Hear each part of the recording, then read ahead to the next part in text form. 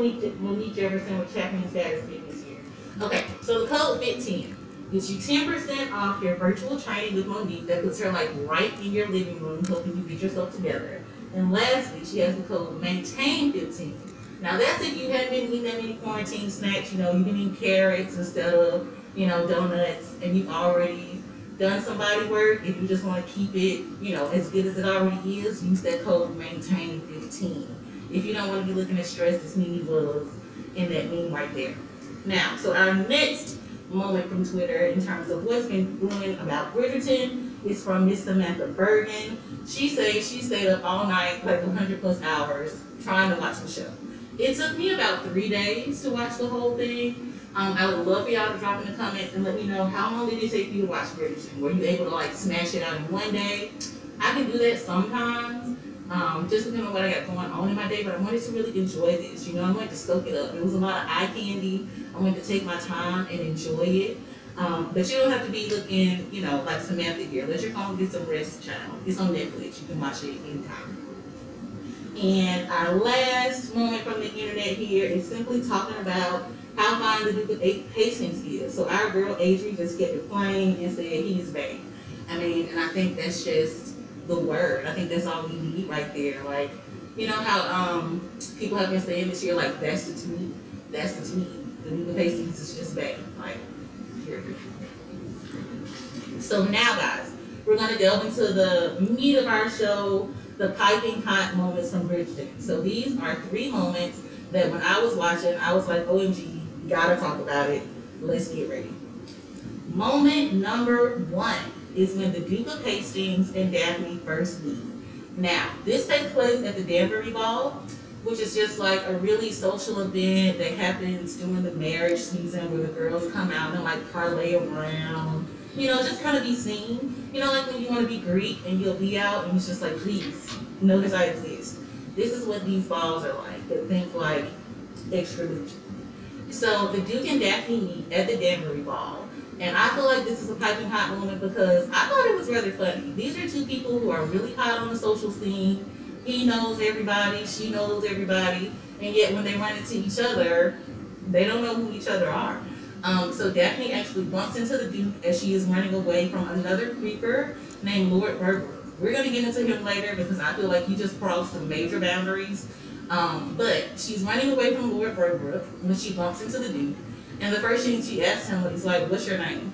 And he looks at her like, you tripping. Because who don't know him? Have you seen his face? I'm sure he doesn't have any women wondering who he is and what they like to do to him.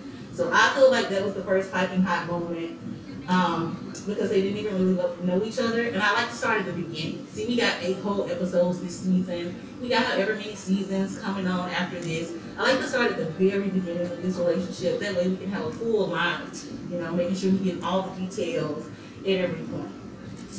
Our second piping hot moment in the show, honey, is Miss Marina Thompson. She came on the scene and made a statement, didn't she? She is living with the Featheringtons. And if you think about them, you can think about like Cinderella's older stepsisters times 3, So, there's just not the hottest women on the market this season, we'll say that. And Miss Marina Thompson comes in. She is the cousin of Lord Featherington.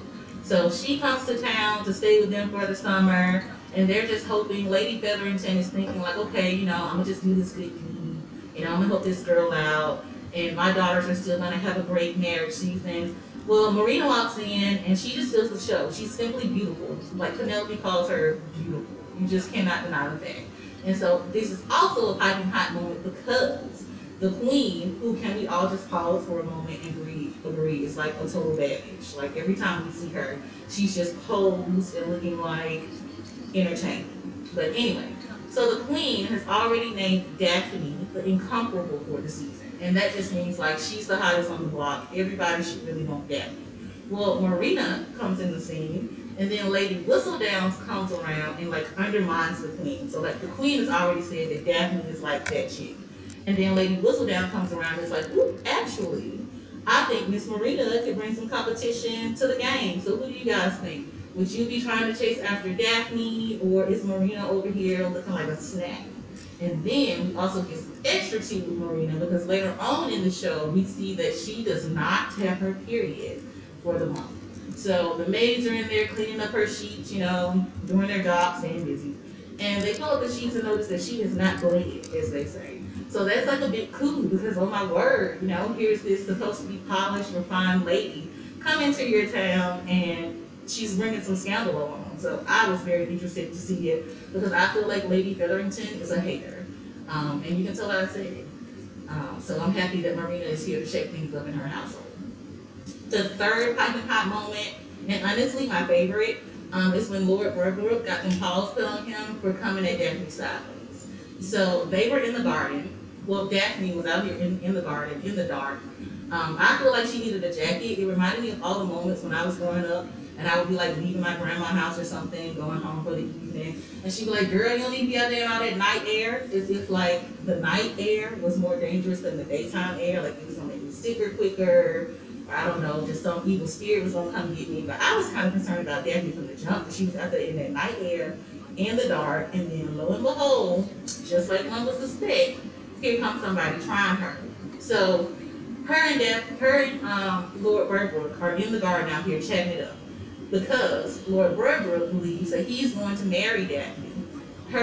He and Daphne's brother Anthony have already been like, chatting it up, talking about how Lord Burbrook would be a great candidate for Daphne to marry. He doesn't have any debts, he doesn't have any kids that they know of at this time.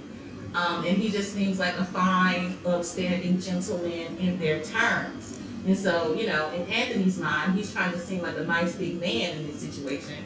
He feels like Lord Burbrook and Daphne should just go ahead and get married. But Daphne is not having it at all. She does not want to marry this man. He ain't the one. So when Lord Burbrook comes up and he tries to get a little fresh with her, he tries to get a little aggressive, Daphne punches him, she knocks him to the ground, and I'm just here standing for it. I feel like it was a great moment. Daphne is a very dainty character, I saw somebody in one group say she looks like a mouse. I don't know, what do you think? Does Daphne look like a mouse to you? I feel like she does kind of resemble the country mouse in the story, country mouse and city mouse. When I look at Daphne, I do get a bit of country mouse. I think it's all like the pink, like the rose in her cheeks or whatever, like maybe it's supposed to make her look innocent or delicate. I don't know, nevertheless, Daphne put them paws on Lord Burbrook. I thought it was great. And then from this moment births like the whole start of the coup when Daphne and the Duke decide to come together and fool everybody into thinking that they are dating this season. Now this is such a big scandal because the Duke has already told everybody out here in these streets that he's not trying to get married. He's a player for the lifetime, okay? He is, he's like, he's just not really studying nobody. It's not really assumed that he's going to change somebody's mind and that he's going to get married this season. So when he and Daphne walk back into the ball, holding hands, looking all magical or whatever, dancing to this music, it just makes a whole statement. It's like Daphne is now back in the spotlight over Marina, and it's looking like she has a good chance out here. I also want to give a shout out to the music in this series. If you have a favorite song that has been like turned into an instrumental on Bridgerton, drop it in the comments. I totally loved in one of the first scenes when they were dancing to Thank You Next. I didn't even realize like why I was bopping. I was on the couch like, yeah, and I was like, oh snap, like this is modern day music. So I think that's pretty cool. Let me know what you think about it. Thank You Next is one of my favorite songs. Girl Like You was another song in the in a scene from one of those balls, which I thought was just cute. Like, they're here to be kind of chosen, and then we're playing Girl Like You, similarities and things between the artists. Okay, guys, and now we are in our final segment of the show. This part is called Games and Guesses. So we're going to show you some clips here, and I want you to vote in the comments and tell me rank your favorite moment, from your least favorite moment to your greatest favorite moment. And in honor of Daphne and her just like brava status, knocking out Lord Burbrook, these are all slam dunk moments when people got them paws put on them in different movies and scenes throughout our Black cinema history here. So our first moment here is the Shonda producing where Daphne puts some paws on Lord Burbrook. So first we're gonna start with the home team, okay? Take it in, okay? Look at the impact Think about the motive. Why is she doing this? Okay, why does it matter? Do you connect with this form of, anger? Next up, we have a classic, okay? We got a classic. Sheila and Mike from Why Did I Get Married? We all know Mike had totally disrespected Sheila, okay? He made her drive to that cabin through the middle of nowhere. I mean, it seemed like it went no mountain high enough, went no valley low enough for Sheila to reach that cabin, but she did, okay? And then when Mike let her know that he had been cheating and sneaking with his side piece, she went upside his head with a bottle. Another thing that I feel like was pretty deserved. Do you prefer that moment more than Daphne's? Which one was greater? I don't know, friend. You rank it. One more option for you. The last one is a classic. I feel like maybe even more so than Mike and Sheila. Doesn't matter. They're still in the Tyler Perry family, though. Tyler Perry, just a random side thing. You can always count on him for like a good hit. In any Tyler Perry movie, pretty much, he gonna knock somebody out. Like a man gonna get mad and like knock out the person his wife cheating on him with. Or a woman gonna get mad and smack somebody that's cheating with her husband.